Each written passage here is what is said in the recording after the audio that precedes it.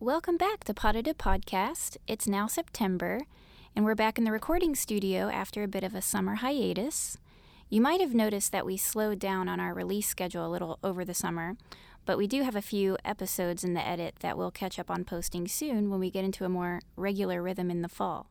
Speaking of which, I'm super excited for the fall performance season. It's my way of dealing with the fact that summer is almost ending. Yeah, I'm really disappointed about summer ending, which I never have been before. It's always like, as soon as a new season starts to kick in, I'm like, oh, this is cool. I needed a change. But this year, for the first time in my life, I'm just like really sad. Yeah, that it's well, ending. You had a really fun summer. I feel like in general, we had a very fun summer, as it was called the Summer of Yes. Yeah, our listeners don't know about Summer of Yes. This was our tagline for the summer. I don't know how you and our other friends even came up with it randomly one night, but Yeah, it sort of happened. it's a good one. I think the idea is like say yes to everything, and we have, And for see sure. what happens. So what's on the docket for fall? Please, make me feel better. So, oh my gosh, it's almost overwhelming. I feel like I need a full day just to schedule my life. Yeah. But just at BAM and the Joyce alone, there are so many shows. At BAM, I would really like to see Taiwan's Cloudgate Theater. Sean Curran is performing at BAM. So is Senkai Juku, which I saw a couple of years ago, or maybe that was 5 years ago. But they're a really cool Buto performance group, very beautiful. So I'm really looking forward to that. What's Buto? It's a really slowed down version of dance. It has a little bit of German expressionism in it, but maybe you've seen it. They wear all white, and they move kind of slowly but in a very expressive way. I'm probably not doing it any justice, but Interesting. it's a very, very interesting performance group, and Wow. I would highly suggest seeing them. I was actually almost in tears at the end of their performance. Wow. I'd love to. I'll jump on that with you. And Wendy Whelan and Jack Soto is doing something interesting. I don't know if I fully understand what it is that they're doing at BAM, but I'd like to check it out just to see. And also German choreographer Sasha Waltz is performing at BAM, and that looks like it should be interesting. I saw her company perform at BAM a couple years ago, and there was a lot of nudity Really? and provocative dance, but it was really cool. Ooh. And at the Joyce, there's also a few things. There's Batsheva performing Deca Dance, which we've all seen 50 times. And Aparna Ramaswamy, which is Indian classical dance. I've never seen her perform, but it sounds like it would be very interesting, so I'll probably see that. Abraham in Motion is also performing at the Joyce, which I would love to see. Galim Dance.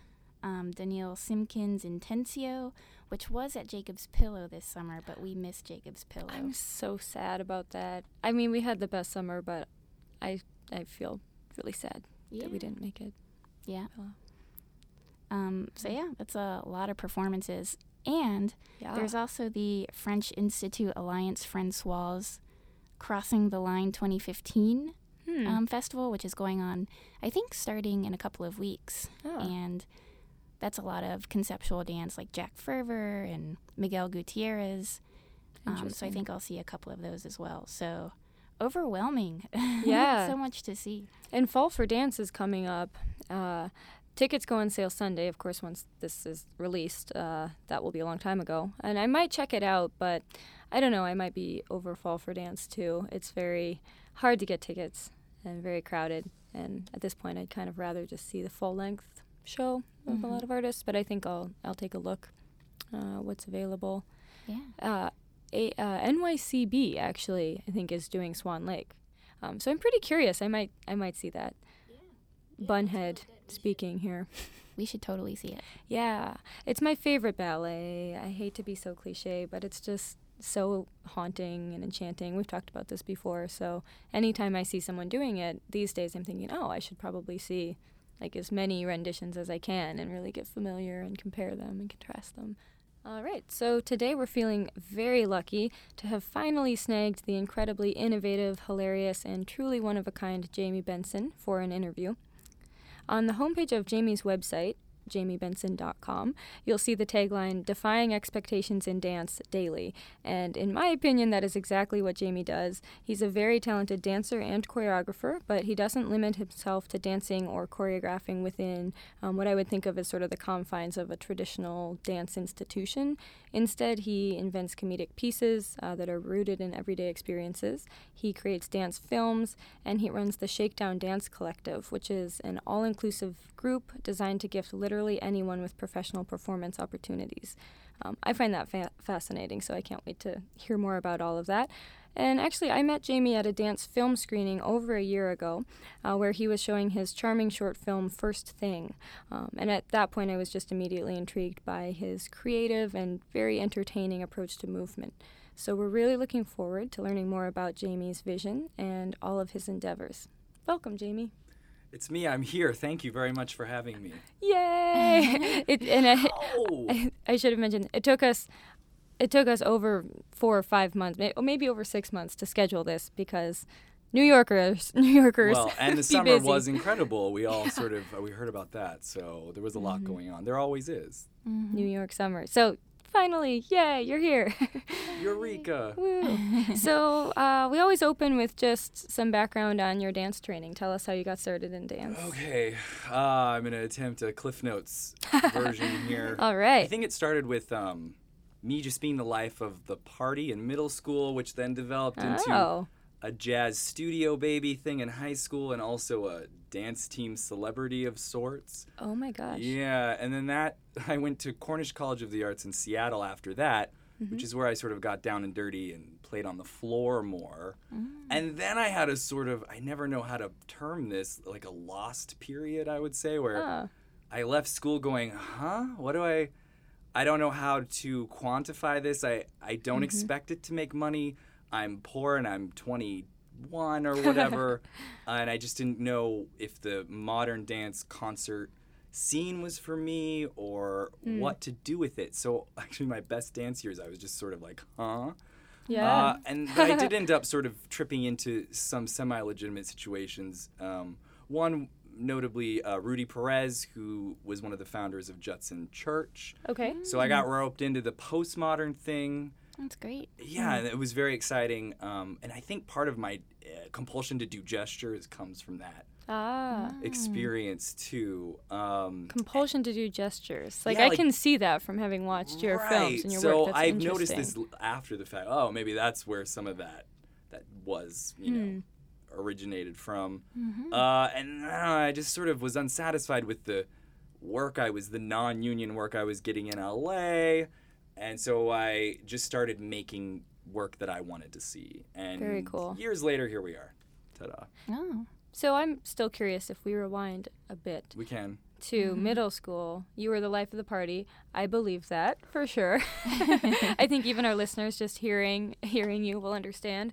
But how did that segue into a dance team and actually pursuing dance? Did somebody say, hey, you should try dance, or did you think of it? Because this is just not a normal thing for a little kid. I think what happens, which is as glorious as it is frustrating, is that there's a calling. I'm using quote fingers because I don't know. We feel cool. called to this thing. No one would choose to pursue dance in a really, maybe high school, but in a really serious way as an adult. You sort of just fall head first into it and realize, this is I'm living for what's happening right now. And mainly what would happen in middle school is a lot of the social gatherings were dances. That was the only sort of thing we did. And so I just happened to find out that I wasn't saying I'm just so charming and so large that people just gravitated toward me. It was because it was a dance floor and that I figured out right then and there that this was something I loved to do and people were responsive to it. And so I think that just snowballed into, I'm the dance guy. And then I was like, I'm going into high school and there's this, it was a high school dance team, but it was like a champion, pretty jazzy, not like pom-poms and what have you. So it just sort of snowballed into that. So you got your initial training in jazz in high school on a dance team. I was a hardcore Very jazz cool. baby, yeah. Okay. And it's funny because I still partly define myself that way, although I rarely dance like that anymore. And in fact, find myself flustered when watching purely jazz things.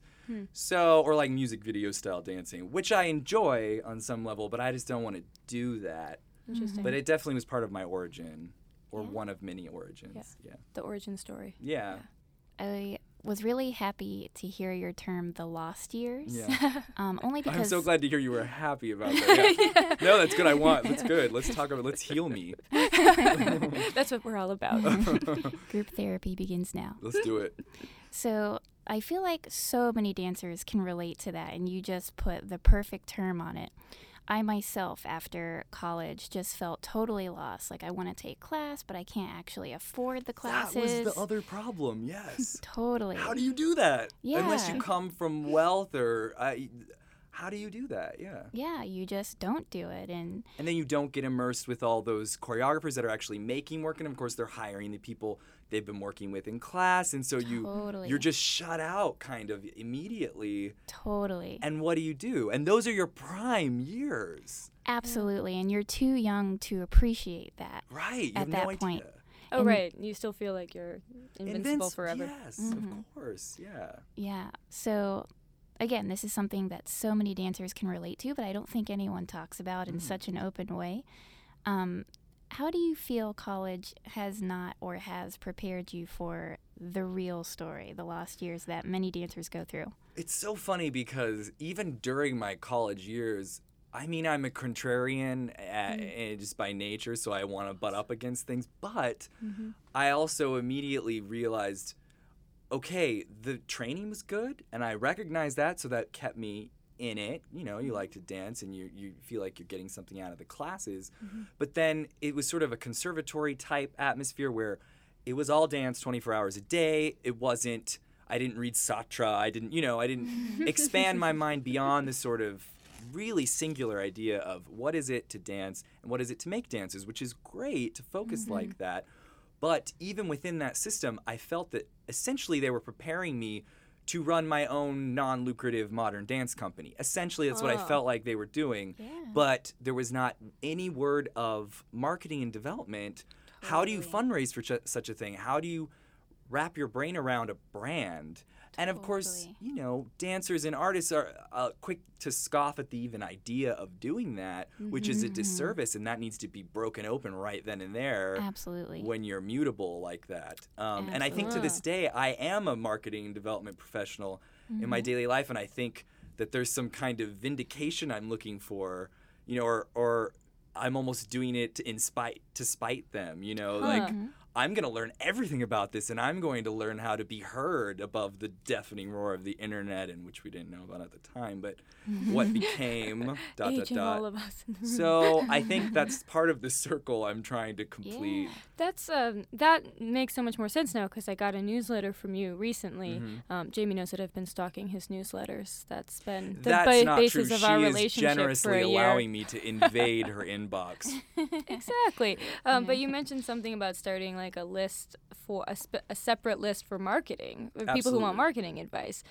FYI, people, jamiebenson.com if you want marketing advice. Yeah, free marketing advice for now. For now. I'm doing like a small focus group sort of thing where I am developing informal courses, like step by step. Let's talk about it. Where do you start? Cool.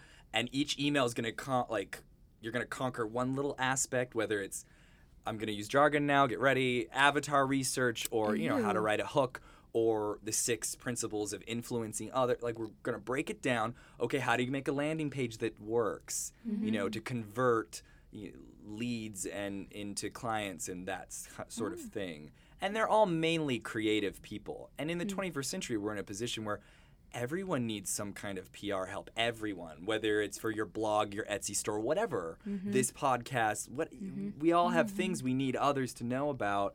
And the problem is that it's so much static and noise online. How do you rise above it? And I find it really empowering, me personally. So, and obviously I like to talk and share ideas. So I want to get as much as I can out, organize it, get feedback from them, hear their personal stories, get anecdotes and testimonials also, and then be ready to sort of launch this work that I do in a bigger, more monetized way. So that's sort of the plan. Yeah, that's great. Awesome. So it sounds like you've really found your niche and what you enjoy doing, but are also to make money doing, which is so important. Yeah. And I really have to agree with your points about college not necessarily giving you these valuable skills, marketing, fundraising.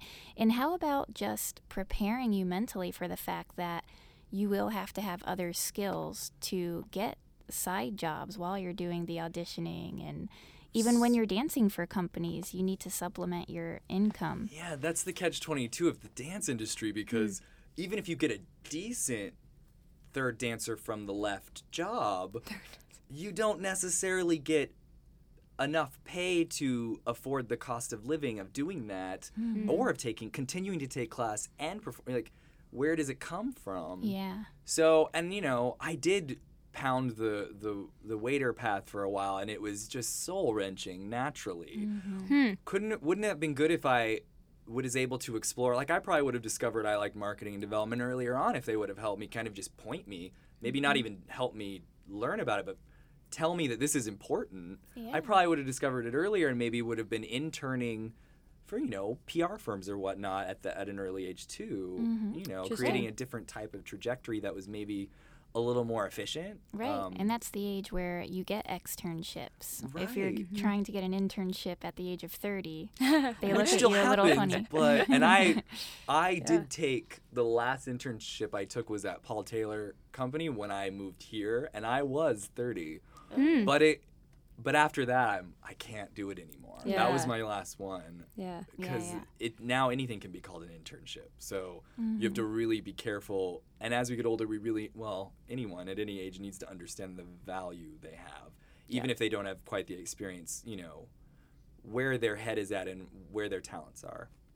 So this is so interesting. I didn't know you had this whole PR, marketing, et cetera, career, because I've just seen the dance and the film and the quirky and the really fun stuff that you're still constantly doing. So help our listeners wrap our head around how you would define yourself as a professional, or what the things that you do. Gosh, this is such a good question, Claire. In the 21st century, it's hybridization. Everything's a mixture of and I don't think I've Bradgelined myself fully enough yet to be able to concisely answer that question. Sure, okay. But cool. just to sound smart, as Sartre, I'll bring in Sartre again, would say, the only currency is action, so I guess you are what actions you take. And the scope of what I probably do is I'm a choreographer that dances versus maybe the other way around. Okay. I'm a writer, showrunner, public speaker. We got the marketing and development. We got all that in there. Yeah. And hopefully someday I would be impresario of sorts, or thought leader in modern performance. That would ideally be modern performance. Yeah, would be probably. Very cool. I feel like what you're doing, I picture modern and I picture something so much different. Would you put your dance in the category of modern, or do you categorize it at all? Like the kind of choreography I have such a hard time categorizing the work. I mean, yeah, fair. Because every word is so loaded, right? Yeah. So I think sometimes it's easier for me to hyphenate dance comedy, but it doesn't mean I make dances about fart jokes, or it's hard to. I feel like the word comedy is really crucial, or humor is really crucial in my work. Crucial. But I find that people, especially in the fine art modern dance, because I pull from modern dance, my modern dance experience, which is pretty intensive. I went to a very modern school. I was in an extremely postmodern company for quite a while. Yeah. But I also have the jazz roots, so it's a hybridization of all those things. And then I have a passion for sketch, comedy, and stand-up, so then that's kind of woven in. Awesome. But I don't want people to be dismissive just because I say dance comedy, because not everything I do is laugh out loud funny either. But I do employ humor often. Yeah. We talked a lot with a previous guest, Wendy Seib, who's worked mostly in theater and and dance in her career. She's a choreographer, director, writer, and she's always focused on comedy, or since she found her calling, if you will. Right, of course. Has also focused, and we talked about some similar trends, like how to define it, and how audiences have reacted to that has been kind of, her experience has been really interesting with it took a while for people to get it or to react in the right way. Yeah, and it is a fledgling community, certainly in dance. Now there are 2 comedy and dance festivals just in the time that I lived here. I didn't know that. Yeah. Where are they? They're Triskelion Arts is the sort of they do the source. And when I found them, I was just like, oh, New York does make sense. Okay, great. But then Shea Bushwick just launched annual one as well. Oh, I didn't know cool. Yeah, so it is happening. And there are, of course, dancers that are funny. Mark Morris has done funny work. Paul Taylor has done funny work. Oh, my God, I just blanked on her name. There's the Barnes, Monica Bill Barnes, funny. And bless them, they're so great. I do something a little different, which thank goodness, because I don't want to just rehash their crap. So, it's not crap. I use that word in the wrong way. We all do crap. That's all junk anyone stuff, is really doing. You know. Well, tell us, how do you use humor in your movement, in your pieces? This is a good question, too, because what is funny? I find that surprise, I usually get laughs with surprising the audience, whether it's the content of the work or whether it's the movement and how I spring it on them or how maybe I turn and start engaging with the audience. Originally, I found placing classical dance forms, because I'm classically trained, which I think people forget just because sometimes the type of work that I explore. Classically in modern. Modern and ballet. Okay, from college you did do. Cornish, yeah. Okay. So I place high art forms within lowbrow scenarios. That was how I originally did it. Okay. So my first full evening film, part of this other origin as a choreographer, I placed classical dance forms within a public restroom setting, and I call it Bathroom Follies. Yes, it was funny, but there are also some really dramatic pieces in there as well. So, and then the next full evening I did was placed in the public transit system. Recently, yeah? Well, yeah, what happened was I did it in LA, and then the New York Transit Museum started curating it's like a quarterly event, which is amazing, by the way. They have one on, we might not, the 15th or the 16th, but they have them quarterly. And so I already had pieces, and so I told them about those, and some of them got curated into the work. And then that went really well. So then I took the Shakedown Dance Collective, this other thing I do, and I created a piece specifically for them with crowdsourced ideas from the public about their experiences, pet peeves, things that happened to them on the subway. Yeah. Oh, that's great. So it has a continuing life. And the site-specific nature of performing in a vintage subway car, I mean, that's incredible. Yeah. It feels amazing. And then the audience is in the subway with you, the car. So that's it's really exciting. Yeah. The Transit Museum is really cool. Like, just going into those old cars. It's never been. remarkable. Yeah, I highly recommend it. Absolutely, yeah. I was just going to comment on just the comedy angle. And I think that you have to just have a sense of it, which you very much do, because, I mean, maybe you think very deliberately about how you're integrating or creating comedy, and it's cool that, at least in reflection, you can identify what elements have created something funny. But, like, I'm thinking of your piece that I saw, your film, First Thing, and I think what was funny about that was something more subtle, like just the choice to show, it was, you could call it an element of surprise, to show only your face, and then just the way you moved and the way you like you used facial expression and hand gestures together, and just the movement itself seemed funny, but like also very well executed. So I feel like it's this interesting element that's a bit of a mystery, and it's a skill. It's like an innate skill. You have to have a sense of this is funny. It is hard to articulate, though, and I think with that film in particular, it's just about, for those of you that don't know, shame on you, but... They'll look it up. This film, it basically explored that first moment you look in the mirror in the morning and all the venomous, horrible things that sort of come out about yourself. It also was exploring with gesture and whatnot, just me waking up, too. So it was like slowly waking up and exceedingly not liking what I'm finding there. But I think people laugh out of recognition, and laughing isn't always, just to be scientific, laughing's not always because someone thought something was funny. In social constructs, we laugh to just put people at ease.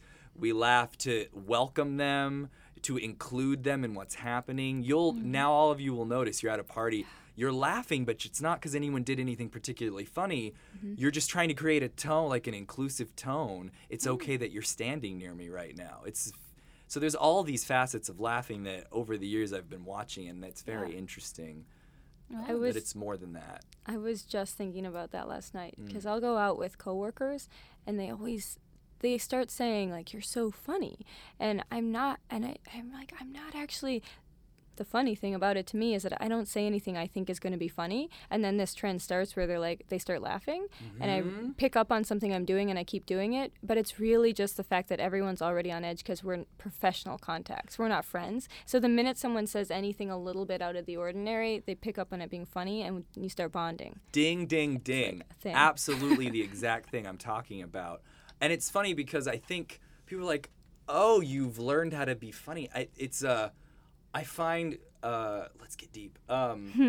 Please, it's our favorite thing to do. Depression and anxiety run in my family. And I have to say, just in a larger scope of emotions, a lot of people are sort of quietly teetering on the brink of some despair of some kind, violence, death, corporate interests. I mean, the world can be very oppressive or overwhelming, and I personally can't seem to take a step without a chuckle. Like it's an important psychological thing I'm doing about my life too. And my work, I wouldn't say it's autobiographical, although sometimes it is, but it is about things that are happening to me every day.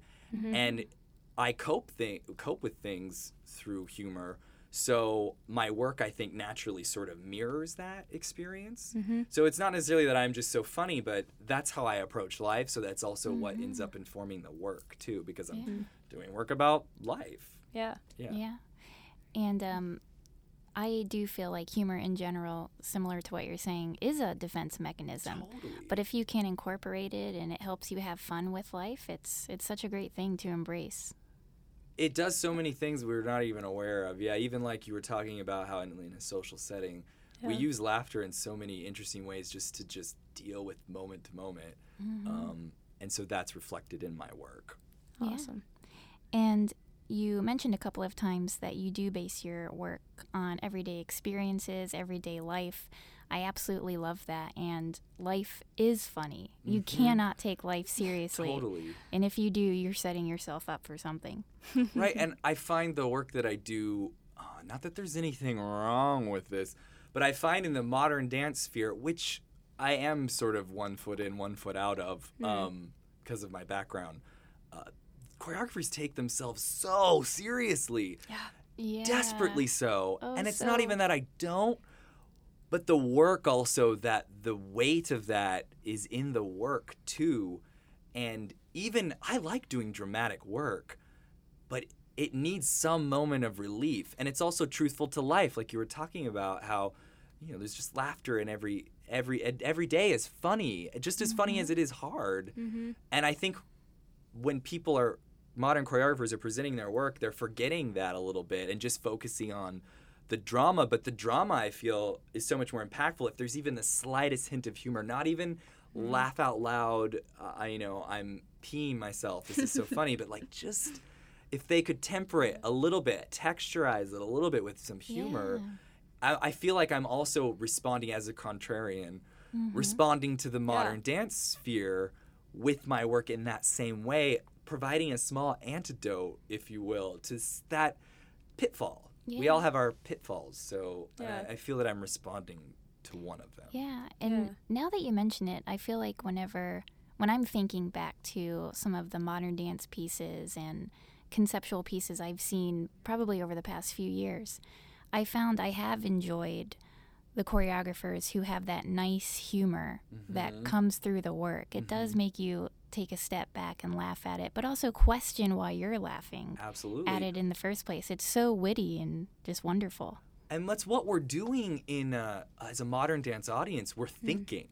We're thinking a lot because there's an academic element that's woven into modern dance. And so what's great is even a laugh in that atmosphere is something you get to think about. And that may take your thoughts in a different direction and inform the work that you're watching in a different way and make it maybe more visceral or come to life a little bit more. I find having trouble. Interesting.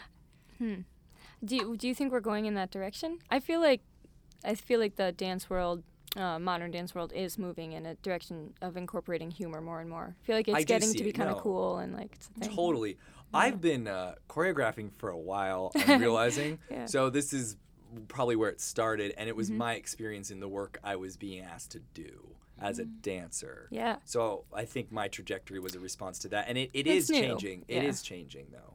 It is. I hope so. Yeah. So I was looking through all of your recent pieces and whatnot that you're working on your website, and recently you performed a solo Fear of Missing Out, and I would love to hear more about that, what the process was like creating it, and sort of how you conceptually brought that idea of fear of missing out to the stage, because that is such a dilemma that all New Yorkers face. We always feel like, New York, God. It's so maximized in New York. Everyone experiences this sensation of FOMO, is the acronym or whatever for it, which I'm finding out some people didn't know, which is pretty incredible. They're not New Yorkers. No. But what's funny is, as a choreographer, how it started with the movement. So I was just dicking around. I'm sorry, I don't know if I can. You can say whatever you want on our channel. Okay, great. Well, I was screwing around, and I just found that I really enjoyed turning around myself a lot. Quick changes of direction and weight. Do you know what I mean? Just the way it felt was so good. And then I realized there's something cathartic about why I'm enjoying this so much, because in my life I noticed again, it's always about my life. And New York is just, and I've always been the type that my Google Calendar is stacked within an inch of its life. And I was so glad that you guys scheduled this on Google Calendar. I was like, these are my people. Because that's the only way. And we plan this weeks in advance, too. Well, and so, months. Well, okay, but the actual scheduling the date, once we finally got around to talking about dates, yeah, that was weeks ahead. You had 3 free in September. This was halfway through August. Right, you gave us 3 dates in September. That's true. Yeah. But I knew that because of the calendar. Yeah. But what I'm finding is these are all, everything in this calendar is an opportunity. I think I was exploring this idea, this burden and the paradox of having too many choices. Yeah. I used to know this information, but I think it was a study at Columbia they did. You may have heard of this. It was pretty well known, where the more options you had, and I think they were studying in a consumer sense, like say you're in the grocery aisle and there's 50 mustards to choose from. Yep. Yeah. The people that only had 3 mustards to choose from were happier. They made the decision easily, and they were happy with what they got. Whereas in the people that had 50 to choose from, and I'm probably butchering the exact details of the study, but it was probably ice cream, not mustard. Well, whatever, yeah. They were really anxious. They took longer to decide, and some of them just didn't decide at all. They just walked away. I don't need mustard. I don't need it that bad. Or if they got it, they were leaving going, God, I don't know. Maybe that name a type of mustard, spicy honey would have been better than this wasabi. What was I thinking? That's not going to fit with dinner and whatever. So that's the where that comes from, I think. Yeah, and I'm so glad you mentioned that study, because I think about that a lot. Oh, you do? The paradox of choice when thinking about my insane New York life. And I think I forget the fella's name who wrote the book, The Paradox of Choice, but he based it on that study. And he categorized people as either maximizers or satisficers. So if you're, I didn't read into that. If you're a satisficer, then you're happy with, I'm happy with this job that I just got out of school. But if you're a maximizer, you hold out and you're looking for the perfect thing and the perfect ideal that just doesn't exist, and you're never happy with that thing that you get. So it's so fascinating. The maximizer, that was definitely the character. It was a character, not me, that I was portraying in the piece. FOMO, absolutely. So, yeah, it started with the movement, but then it just became a cathartic recognition of my everyday life and how there are so many opportunities. I hate the stigma of the phone checking, but it's not always just a habit or it's not always a habit. It's not always a bad habit. Every beep of that phone with all the different hands that I have in all the different possibilities, the opportunities, the grant deadlines the applications I've written, the people that I talked to that were interested in what I was doing, even like us right here, you were an email alert, that came in. I was like, oh, I would love to talk to them. Or this year I went to South Korea because someone sent me an email and said, I loved working with you, blah, blah, blah. We're doing this thing here. Come do it with me. The reason I am so engaged and divided with my focus is because at any minute, that little beep of my phone could change my life. Absolutely. I really feel that way. Yeah. And that's what the piece was sort of depicting. And it was really fun. And it wasn't laugh out loud funny. It was a postmodern dance, I would classify, actually. I was getting back to some of those roots to where it was more about where I was in space and the direction and the gestures I was using. So not heavy. No, well, there was one high kick, but still. It was more about what was happening inside as opposed to outside, and what little I showed to help you understand that. But it was also me just running at different points of the stage and constantly reaching out to shake someone's hand. So that's cool. What I explored in that work. Yeah, and that is part of our everyday lives. And I have found that people do recognize that, like what you're saying, especially in New York, because I did, to develop it, a bunch of showings, informal showings, and so I was asking questions after like, what's your experience of FOMO, and everyone really, the conversation was always really long because everyone had so much they thought and felt about that topic. Wow. Yeah. Interesting. Yeah. I haven't seen the piece. I was hoping there'd be a video on the website. Yeah, they're coming up. Kind of. Yeah, I want to do it more places, so it's always. Yeah.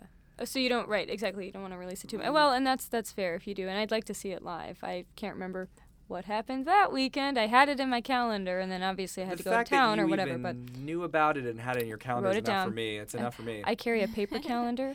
Do you think people would understand what this piece was about if they didn't have a title or a little explanation? And if not, do you think it's important to give them that so that they can contextualize it? I like giving some context, not necessarily the whole thing. Sure. But I don't want to.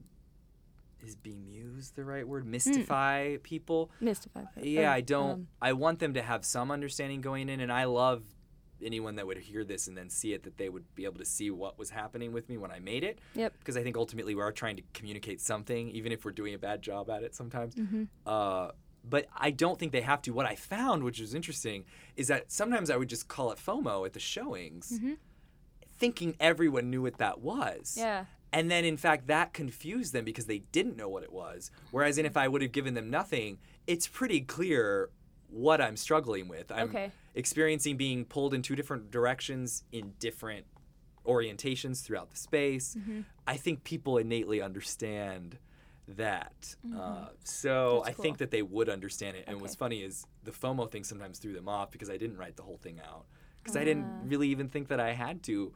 But that was kind of a mistake, I think. But I learned that that's the experience people had. So. And I ask because we've talked about this in a few previous podcasts, I think especially with Brock, episode 9, it's up right now. And in my very strongly formed opinion, people should have a little bit of context or a little bit of information from the artist about why the piece has value. And I think with something like this, a simple title is plenty. Sure. Like it doesn't have to be a lot, but I kind of like to have a sense of why the artist thinks it's valuable. And if the piece is so self-explanatory or it's just an emotional piece, then I'm fine with no explanation and no words. But I think there's kind of a divide over that question because a lot of artists seem to want to put something out and they're really against defining what they're doing in a different language. They're like, the dance speaks for itself. But I don't know, I find the question of where the lines are to be very interesting. I mean, I'm on your train with that whole thing. Absolutely. I find it helpful just for framing. And my framing with the thing like a title might be a little different than yours, or the description may bring out something different in me, but at least it gives me a frame in order to view the work of art. I mean, we frame works of art, do we not? That's a personal opinion, but I find, I'm just agreeing with you, so I don't need to probably say that more. We all agree. Yeah, okay. Awesome. So tell us more about Shakedown Dance Collective. How did it get started? Okay, that's a long story. I'll make short too. I've always loved my adult dance students. They're always my favorite children. So hold on. So you started teaching classes at some point? Well, I've been teaching classes for forever. Oh, okay. Dance classes. Okay.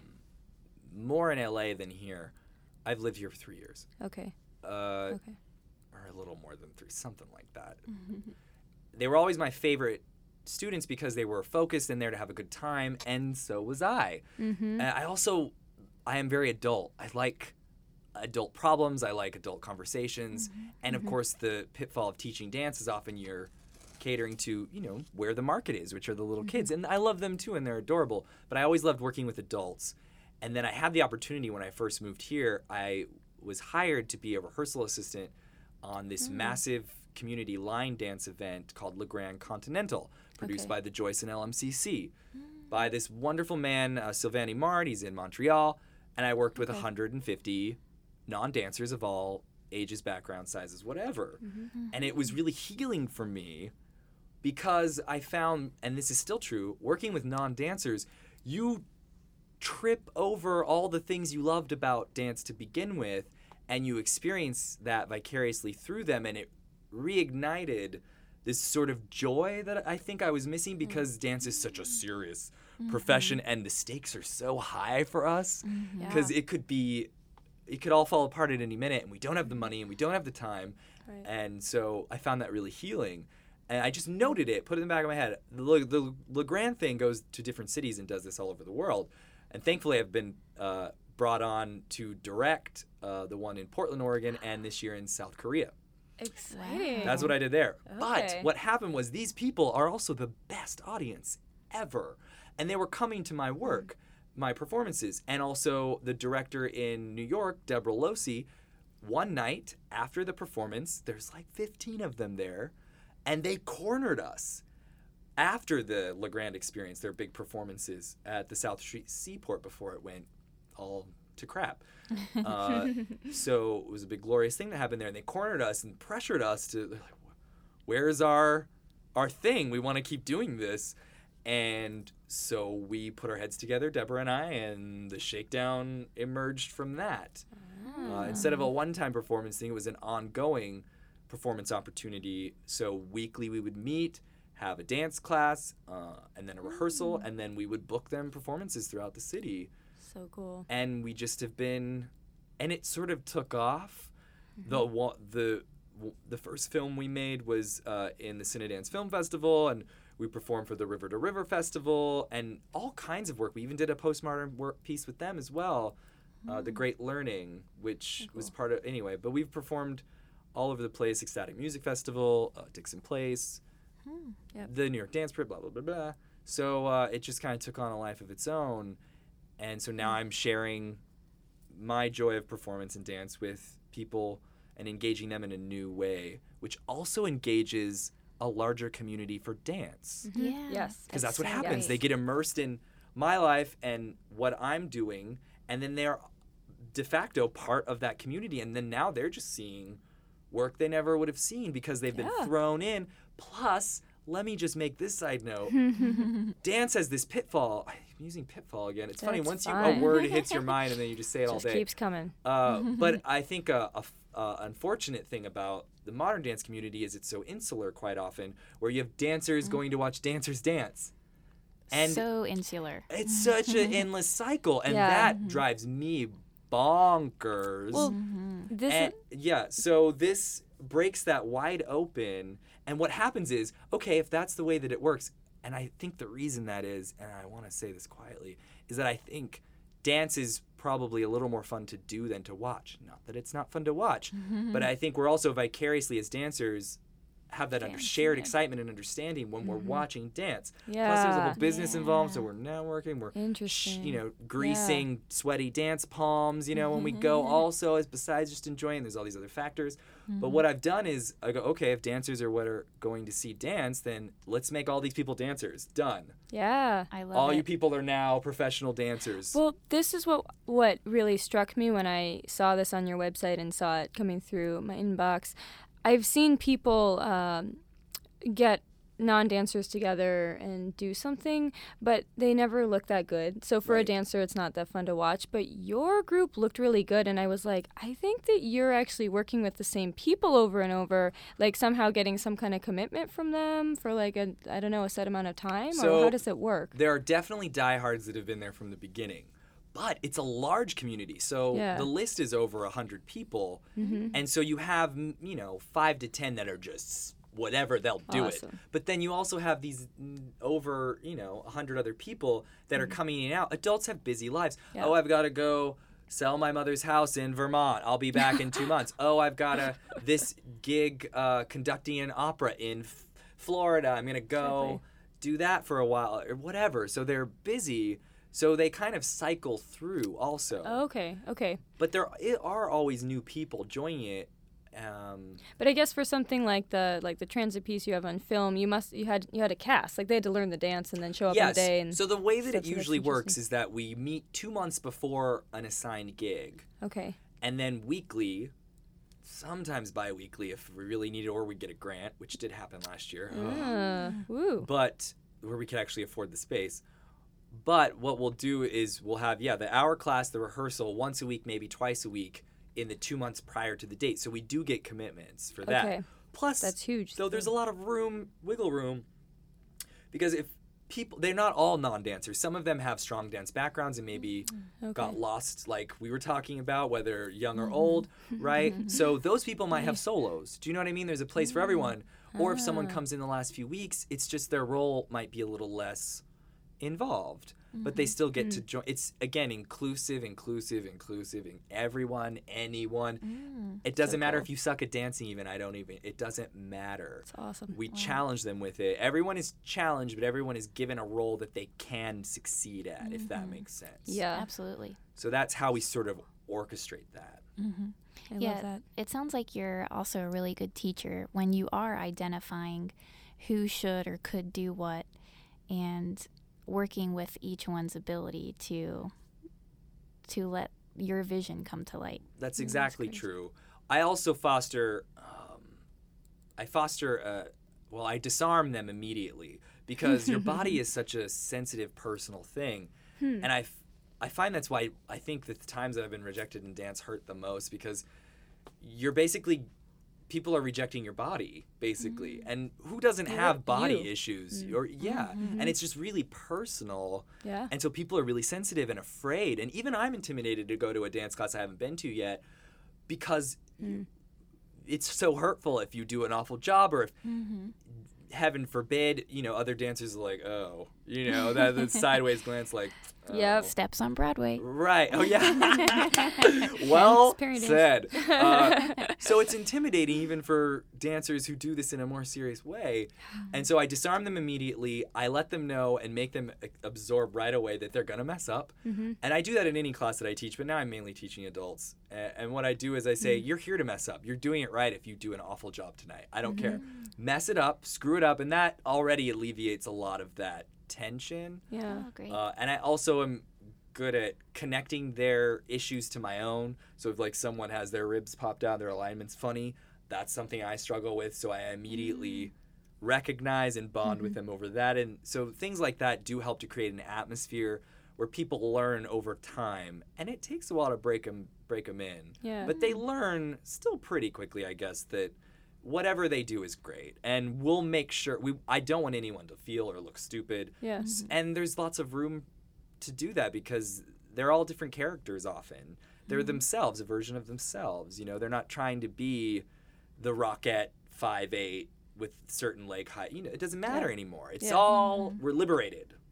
It's so cool, because you're of taking that liberated approach, but also taking it seriously. Like, even to correct someone on their rib alignment is something that I think a lot of people teaching adults or doing something like this wouldn't do, because they'd say, oh, it's just for fun. You just have to pick up the steps. But I've always shied away from that stuff a little bit, because it's like, I think there's something less fun about making it too easy and having no goals. And it sounds like you're really hitting this balance. And this is probably what I'm noticing in the videos, where people look pretty good, where you're allowing them to feel the joy of dance, which comes from having specific goals and having a right and a wrong and really striving for something, but also knowing that it's not going to be perfect and it's all about the joy of the feeling. And what's funny really is cool. that tension that you create by challenging them, because I do find you're right. When people work with non-dancers, they dumb things down or maybe even speak down to them a little bit. Yeah. And I think we all, no matter what we're doing, need to understand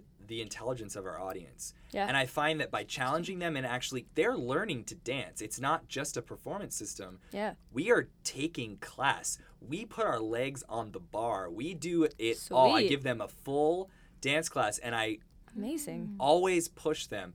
And that's what's exciting them and keeping them committed, though, is that you're invested, they really dug in and they're learning something and they're getting better. And as, we all know because we have dance experience, once you start actually getting better, you have this momentum and this excitement, and then everyone has this shared excitement. Yeah. And then people that watch it see that they're doing a good job, but they recognize themselves and the dancers. So the audience has a shared excitement with the performers because they recognize themselves. So it's solving a lot of these dance problems that I personally have struggled. It's all about me, really, at the end of the day. People are like, God, how do you do so much for us? We're not a real dance company. I was like, shut your mouth. Yes, you are. Yes, you I are. hear that And again.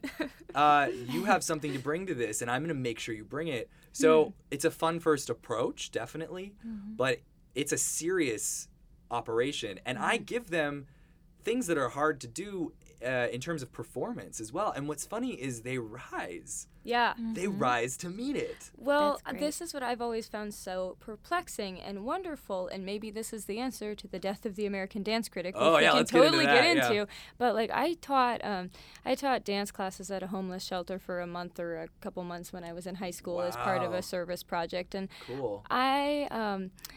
And actually, even just in my adult life, I've spoken to people who I've met wherever, at a party, whatever, and they find out I danced, and they will say, oh, I've done some dance as an adult. I've come to it. And what I noticed when I was teaching at the shelter and just in conversation with people is that they find that joy and that love for dance, for ballet even, so quickly. And it's surprising to me because as a classically trained dancer, so much of the joy comes from having a certain level of proficiency. That's very important to me, and because I can't remember the days anymore when I didn't have that level and I still loved it.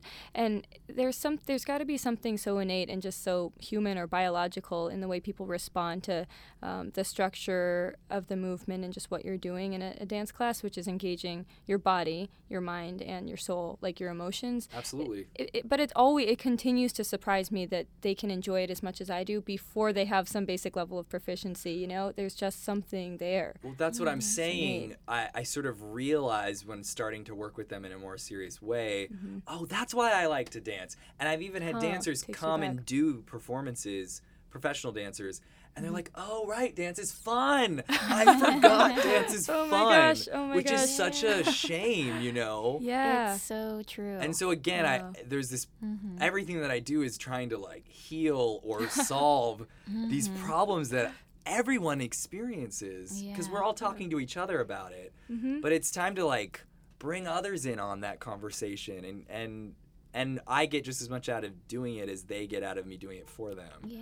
So that's how that whole thing's happening. Yeah. But it's so great. It's such a great reminder. Dance is fun. Oh, I forgot. And- yeah. Whoops. yeah. Yeah. Quotes. That's our quote from this interview. Well, we have a lot from this one, but Yeah. I think we can all relate to that. A lot of dancers quit dancing, actually, because it doesn't become fun anymore. And I definitely have quit for that reason. And I take class still, but even then I'll quit for a few months because it's not fun. But the last time I got back into taking dance classes more seriously, I set a goal for myself that I wouldn't take it too seriously, that I would just luxuriate in the ballet combinations and just really like live in the épaulement and just Absolutely. let it Live in happen. the And when I épaulement. did that, actually teachers started paying attention to me more because I was having fun and it Right. wasn't about, oh, I have to look a certain way and do this. And Ballet, it's so tricky, and I find, because I still take class too, I have to consciously remind myself while in the center or even at the bar, because we have amazing dance classes in New York City. The Yes. live accompaniment, I'm sorry, you forget about that too. Take that kind of stuff for granted. And then I hear people that move away and they're like, oh, canned music in class is so depressing and so removed from the experience. And I find I have to consciously remind myself, like pinch myself, okay, why don't I really live, in this port de bras? And just that simple, like enjoying that little moment, your expressivity, and you just dance so much better, and you emit something that is emotional, which is what it's supposed to do. Exactly. Totally. Oh, yeah. Exactly. So Yeah. that's all true, ladies. Well, as you know, because we've talked about it, there's been a lot of buzz lately about this article that came out in The Atlantic. It was called The Death of the American Dance Critic. And Jess and I kind of loved this, especially the Dance Magazine response, because I think they were also getting at something a little bit bigger, which is not just that, feel free, that dance criticism is dead, but that a conversation about dance is dying out. And we all know that we already have a literally dying audience for dance. So if the conversation is dying and ways to pay attention to it are dying, it makes our job even harder to like make people pay attention and grow the audience for dance in order to keep the world of dance growing. So we see ourselves on this podcast making a very active and very deliberate effort to bring a conversation about dance back into however big a light we can make it be. And you're definitely bringing dance to people who are beyond the typical dance community, as we've just talked about. So what do you think? Do you think that dance stands a chance? Do you think that there's a revival? Do you think that we have to it's going to be a long struggle to get people into dance? What do we have to do? There's always a chance. I mean, people root for the underdog. Yeah. What I will say, though, is that dancers need to be aware about branding themselves as the underdog as opposed to a victim. That's interesting. Because I did not expect that. What I find Totally is new that take. because it's so, we've talked about, it's just a Brand brutal, horrible, wonderful / awful business. I mean, it's so tricky to navigate well and keep intact, mentally, physically, whatever. So what I find is dancers, and I am done it too, when I say anything that sounds negative, it's probably because I've done it too. So we don't need to be defensive. Let's just talk about it. Yeah. We brand ourselves as the victim without really thinking about it. We position ourselves, we present ourselves that way. And who cares, Yeah. Who cares about what was me? It's like so hard. Who cares? No one cares. Now, say if you present yourself as an underdog, it gives something to root for. And I think that is a way one of the many ways. I have so many solutions for these problems. I love this. So that's one of them. I think, first of all, that piece was really smart. I really appreciated it. Because it wasn't just woe is me. It was saying, look, diminishing publishing industry, diminishing middle class, who were the main consumers, right? Okay, so we need to acknowledge that and not feel too brutalized. Yeah. But having said that, I think that dance has a PR problem from my PR mind. Yeah. So I think that we come across as elitist sometimes, snobby even. And I think that that's alienating to people that could be potential audiences. Yeah. I don't mean people that wouldn't be interested in what we're doing, because everyone has demographics that they appeal to. But I don't think that we are maximizing as maximizers. Many of us probably are actually. Throwback. Yeah, I think what you're saying makes a lot of sense. Can you give us an example as someone who knows marketing? Yeah. And obviously, how would you make a statement that sounds like you're the underdog versus a victim? How do you make that distinction? Quite literally, like getting nitty-gritty here. Now, this is something I would have a 2-hour consultation probably about, and I would come prepared. But, making a statement is a tall order at the moment. What I will say is, let's work out in. Let's go from out and work in. Okay. So what I would say is, because dance, in its most fine art manifestation, is academic by nature, that the copywriting that we employ to present our work is really stuffy It's really jargon filled. Ah. This is something I can say though as a tip to dancers that have to promote themselves. Let's face it, it's most of us, right? Pas de deux. A tip to those dancers that have to promote themselves, which is probably you listening right now, is that don't take your grant language and repurpose it as your promotional language. So That's true. an example. Like it's not a statement that encompasses the whole thing, but it's an example of the kind of dumb stuff that we do to save time, and because we work so hard on it, I know I do it too, to explain the value to a panel, a highly educated panel, versus just trying to incite some kind of, or trying to entice people about the value versus trying to rationalize the value.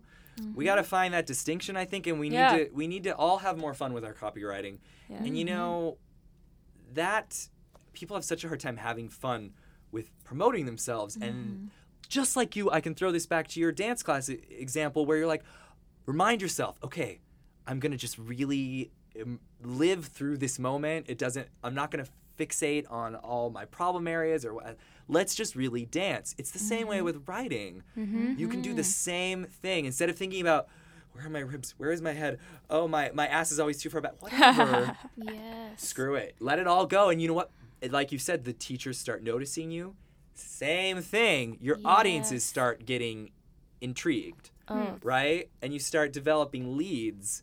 And it's about having fun. Like if that's one thing to take away, just sit down, maybe start with your grant material, be careful, and then go, okay, I'm just going to make myself laugh in every sentence. How can I repurpose? What am I really saying here? Absolutely. You know, and it has to be skimmable, which is the problem.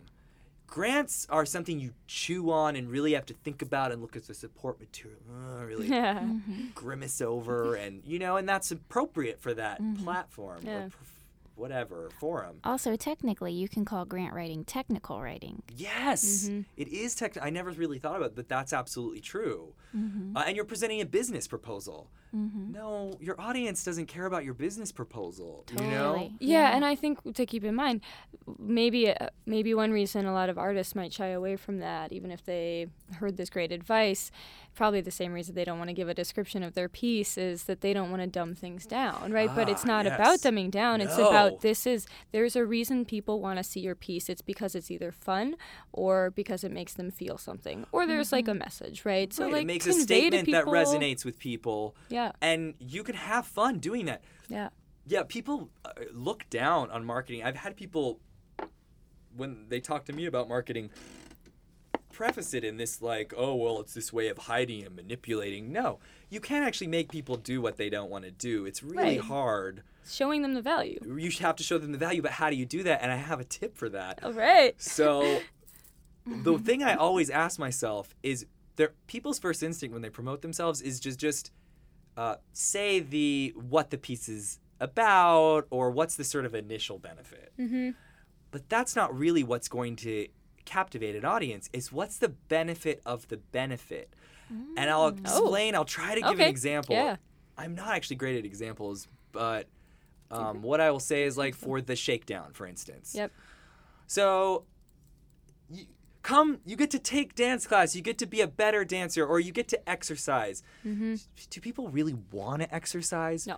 We drag ourselves to exercise. Yes, we feel better afterwards, but that's not the benefit. Okay, maybe that's the benefit. Okay, I'm going to exercise for an example. One example, the shakedown does many things. And so does the work that you're trying to promote. But no, you're not trying to entice people to exercise or perform.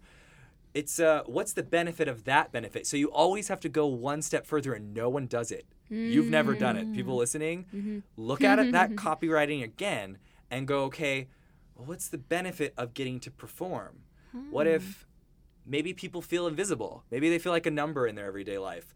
And how's a way to be visible, feel like people you're seen and you're heard, perform? And so maybe instead of saying, come and perform with me, it's like, no, you know, step out of the shadows or be seen fully, you know, or there's always a way. And I don't know if that's a perfect example, and I don't think I've used that exact thing, but it's about going, okay, what you just wrote down was the initial benefit, but what's the benefit of that benefit? That's Very will cool. take you one step further and get you thinking more creatively. It's humanizing it, It's- which is yes. exactly what the response to Manwaring's article in Dance Magazine said. At the very end, it was like, in order to pull people into dance, we have to humanize dance. Yes. And they even said we should talk to the dance makers themselves. So Absolutely. everything all of us are doing right here. But Right. it's a humanizing process, I think, is what's at the heart of this whole discussion. And so another way to diffuse this dumb idea that you need to be dumber in order to get people to watch what you do. Again, this goes back to not underestimating the intelligence of your audience. In fact, this goes across the board with movies, with whatever forms of media. Those big blockbusters that dumb down too much their audience, there's something kind of offensive about it for Yeah. people that actually have a brain, which more of them do than people think. Absolutely. And so it's less about manipulating them, and it's more about dance is a great example, or any fine art. The people coming to our shows are usually really intelligent, really educated people. Absolutely. Right? So what you can do is you want to appeal to that demographic. So in fact, the copywriting needs to be smart, but not technical. Right.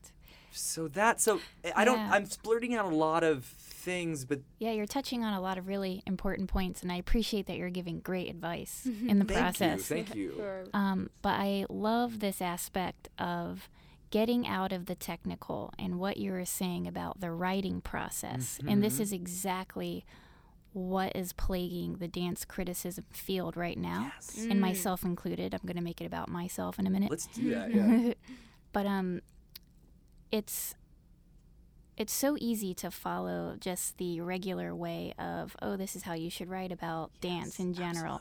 It's so easy. It's so stodgy. I learned from women who are in their 60s, how to write about dance. And they do want you to inflect your own creativity and your own voice, but it's so easy to follow that same paradigm. And it wasn't until I took a writing class recently, actually through the American Realness Festival. Oh. It was a writing course all about writing about dance, and it was taught by Claudia LaRocco, Sure. who's really lovely, and she's a poet and likes to inflect her poetry, I guess, in her dance writing as well. And I found myself going through the same themes, like, oh, I'm going to write it this way, and it has to be this way, and I'm going to present a really smart review of Jack Ferver's piece that I saw. And I was so blown away by the other people in the workshop. They just wrote these like really personal experiences that didn't follow any format or theme, but it was just a creative piece in its own right. Sure. And so, for me, the lesson was find your own voice, write it in a way that is fun, because if writing is not fun, that is going to read to the viewer. And all you're going to do is turn more people off of the dance world in general, which is totally what's happening. Interesting. So I wonder if it's also, in that vein, if it's also okay to be a little more honest. Like, I oftentimes avoid reviewing a show for my blog because I don't get it. I'll watch it and I'll be like, it didn't really strike me emotionally. Like, I can definitely be emotionally impacted by a piece that I don't quote-unquote get. Sure. When we saw, not Batsheva, LEV at Jacob's Pillow, I mean, I walked out and I was like, I have no idea what just happened to me, but I feel something really strange and awesome. And so I wrote about it. But a lot of pieces I'm just like, I needed some context. Why is this? I don't know what just happened.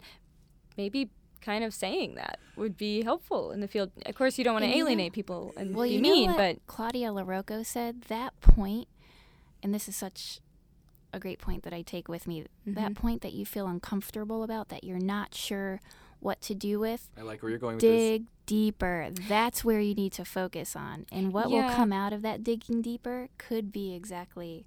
But I think you have to do that while you're watching it so that you get something out of it. Or maybe some of it, maybe sometimes in reflection, it can be done and you can accomplish something. But sometimes I feel like we have to be a little bit more real about things too, like to pull in a new audience, to be like, hey, I don't necessarily get something out of everything I see either. I don't know. But in that, people will finally recognize, they'll have a sigh of relief, Because I see this after performances too, we're all trying to sound really smart to the people we're talking to make sure that we show our sort of academic value. And a lot of people are talking about what they see as opposed to what they feel. And say you felt confused. Let's talk about that. That's interesting too. I see. Why do you think you were confused? You know, like, yeah, I keep see what digging. you mean by digging deeper. And people, that will resonate with people. Interesting. And it will resonate with dance audiences because they exist. And if we're not talking to them too, then they disappear. Yeah. And we have this weird extinction cycle that we're on. And it's, if we're just honest, listen, I think pop culture people turn their nose at, but the reason people are having really intelligent conversations about pop culture, and pop culture is becoming more sophisticated as we go on too. Certainly, this is a golden age of television, right? Maybe we should see that as to our advantage instead of detracting from dance, which is kind of what they said in the article. Yes, it's, I was totally bringing it back to that because they mentioned that. And what television and things we're consuming now, even YouTube videos that people are making on their own, this is a realism period. The topics that are being discussed on the television that I'm watching are so truthful, blatantly, painfully so sometimes. And it's also a surprise and it's funny. And I think we're being bombarded with a lot of realism. And if we're still trying to sound like we're writing a paper for our professor, we're missing out on this huge opportunity to engage people. Such a great point. So I think that's important too. And I also think that dance shouldn't be made for the dance critics. And maybe it's not the worst thing in the world that it's not as powerful of a platform as it used to be. That being said, I think we should be asking ourselves continuously, why are we the first ones cut though? Because we are. We're the first ones. There's struggle everywhere. The struggle is real across the board in fine art. But why are we the first to be cut? And I think we're lagging further behind on that sort of realism. I also think, again, to go back to our audiences are intelligent. I think like everything now, everything's becoming democratized, you know, as we all have access to platforms that we can share ideas with. And I don't think that's a bad thing. I don't think that diffuses anything. I think it's empowering. And I think anything that you would have to say about even a piece you don't get is going to be thought-provoking and interesting and intelligent, right? Of course. Right? She threw her hair back as she should. Yep. So I don't have a problem with that, but it's about creating those structures with those of us that are generating work. We kind of have to create those structures on our own, those calls to action. We have to be really clear with people because people don't know unless you tell them. Is another marketing trick. People don't know unless you tell them. You tell them, hey, like Dance Enthusiast, for instance, it's a website you may or may not know about. It's pretty great. You have they some have a work whole, on there. Yeah, they have a whole forum for dance reviews. And it's not good enough just for that blog or for that platform to exist on its own. You got to go around and tell each person, go to this site and write this. I know you have something of value to contribute. Yeah. Go to this place, this space that's made for you. It's made for you, not for me. And share what your, experience is. And ultimately, aren't we all here just to share ideas? Certainly with dance criticism. Like, that's the best part. That's what we're doing.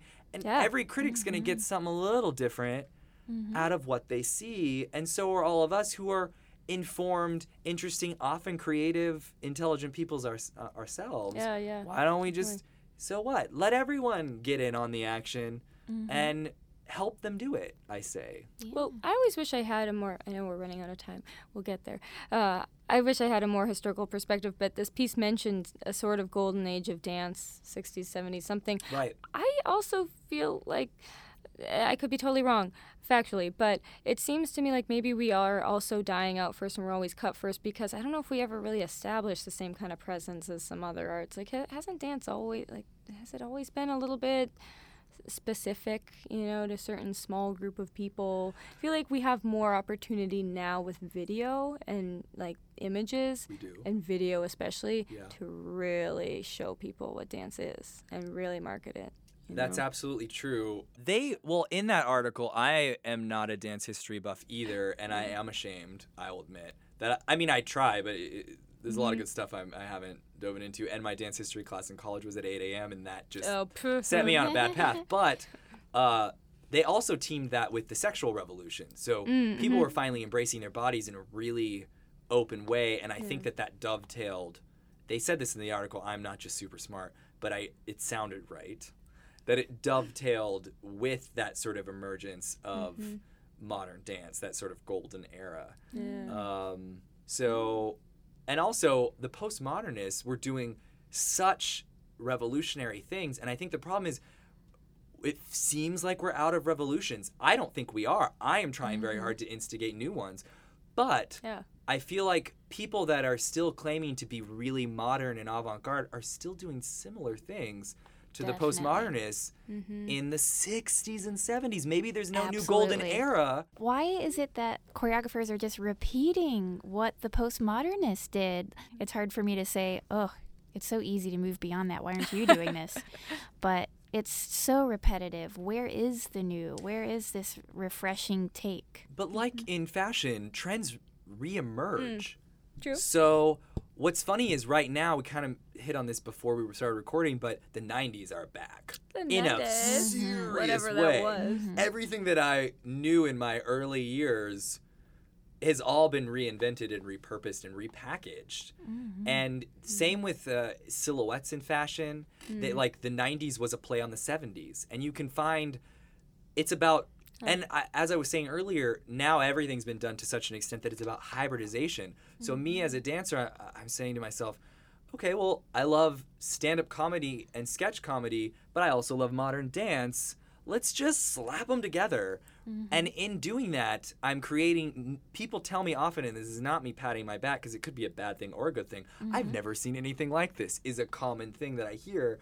But that's what we all want to be looking for. And back to what you're saying even about writing, all of us, because we have power in these platforms where we can express ourselves in a functionally clear way, I think that it's about finding your voice. And I was just saying this in another podcast. I've had a summer of podcast interviews. It's been glorious. Really? You guys are great. Wait, Who else is? So they're not dance related. Oh, phew. So you guys are still have 100% a of market share to for conquer. me to tap into.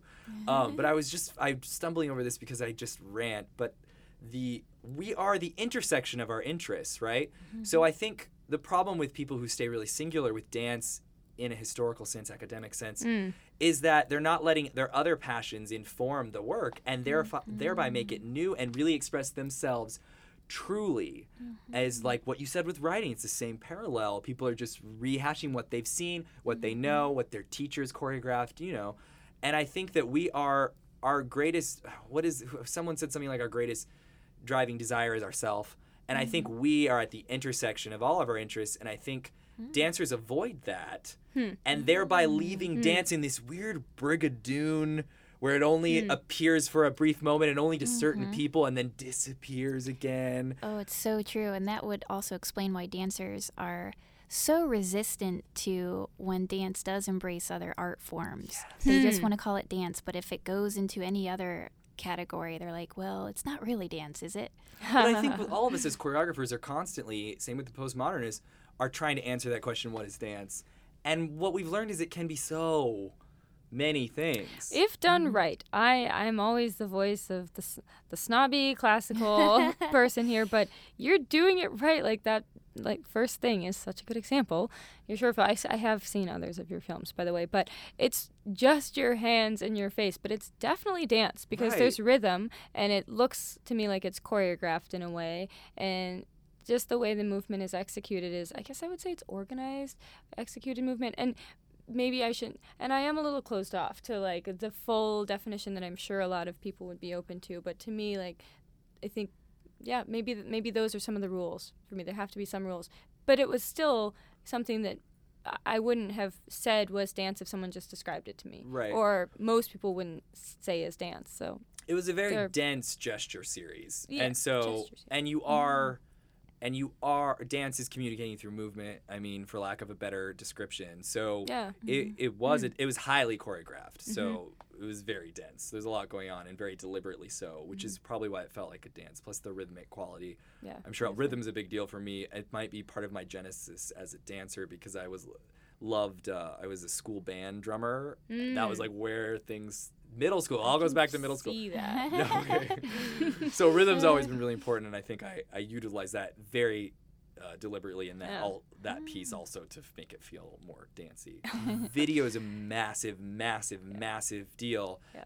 The production of it is daunting. I find it's actually easier to do live work, but I am forcing myself to do films now, and I'm starting to open my mind to just live streaming, which is something the company you work for does. Yeah, and I'm more interested in dance film on my own time, which is something I also do. But yeah, Oh yeah, you do it well. And even just filming a piece that you do in a way that's